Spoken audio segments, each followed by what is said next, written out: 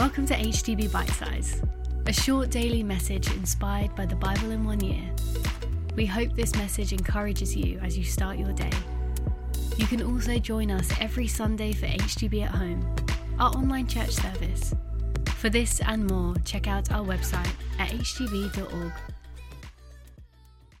In today's Bible in 1 year, we read in 2 Corinthians 1 about Paul and how Paul managed difficult conversations and circumstances in his life. In the passage, the Apostle Paul is being criticized for being fickle.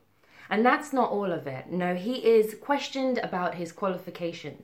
And he's accused of being indecisive, inconsistent, shaky, unreliable, and having hidden and selfish motives.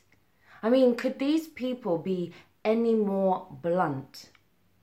When I was working in a school, I went through a period where I thought it was time to apply for a promotion. And so I filled in application after application and went to interview after interview just to be turned down. And all the feedback felt like I was reading all the reasons why I wasn't good enough. My confidence was knocked. And so I stopped applying. I stopped attending the interviews.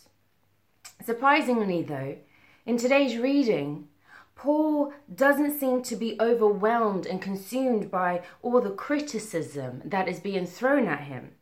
Paul is not consumed by these words because I think he understands that it's not the words of his critics that define him, but the words of God.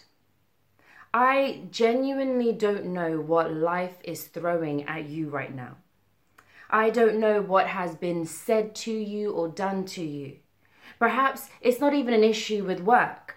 Perhaps the criticism that you are experiencing right now is coming from those closest to you, and it's really getting you down. What is your passion? What do you hold close to your heart?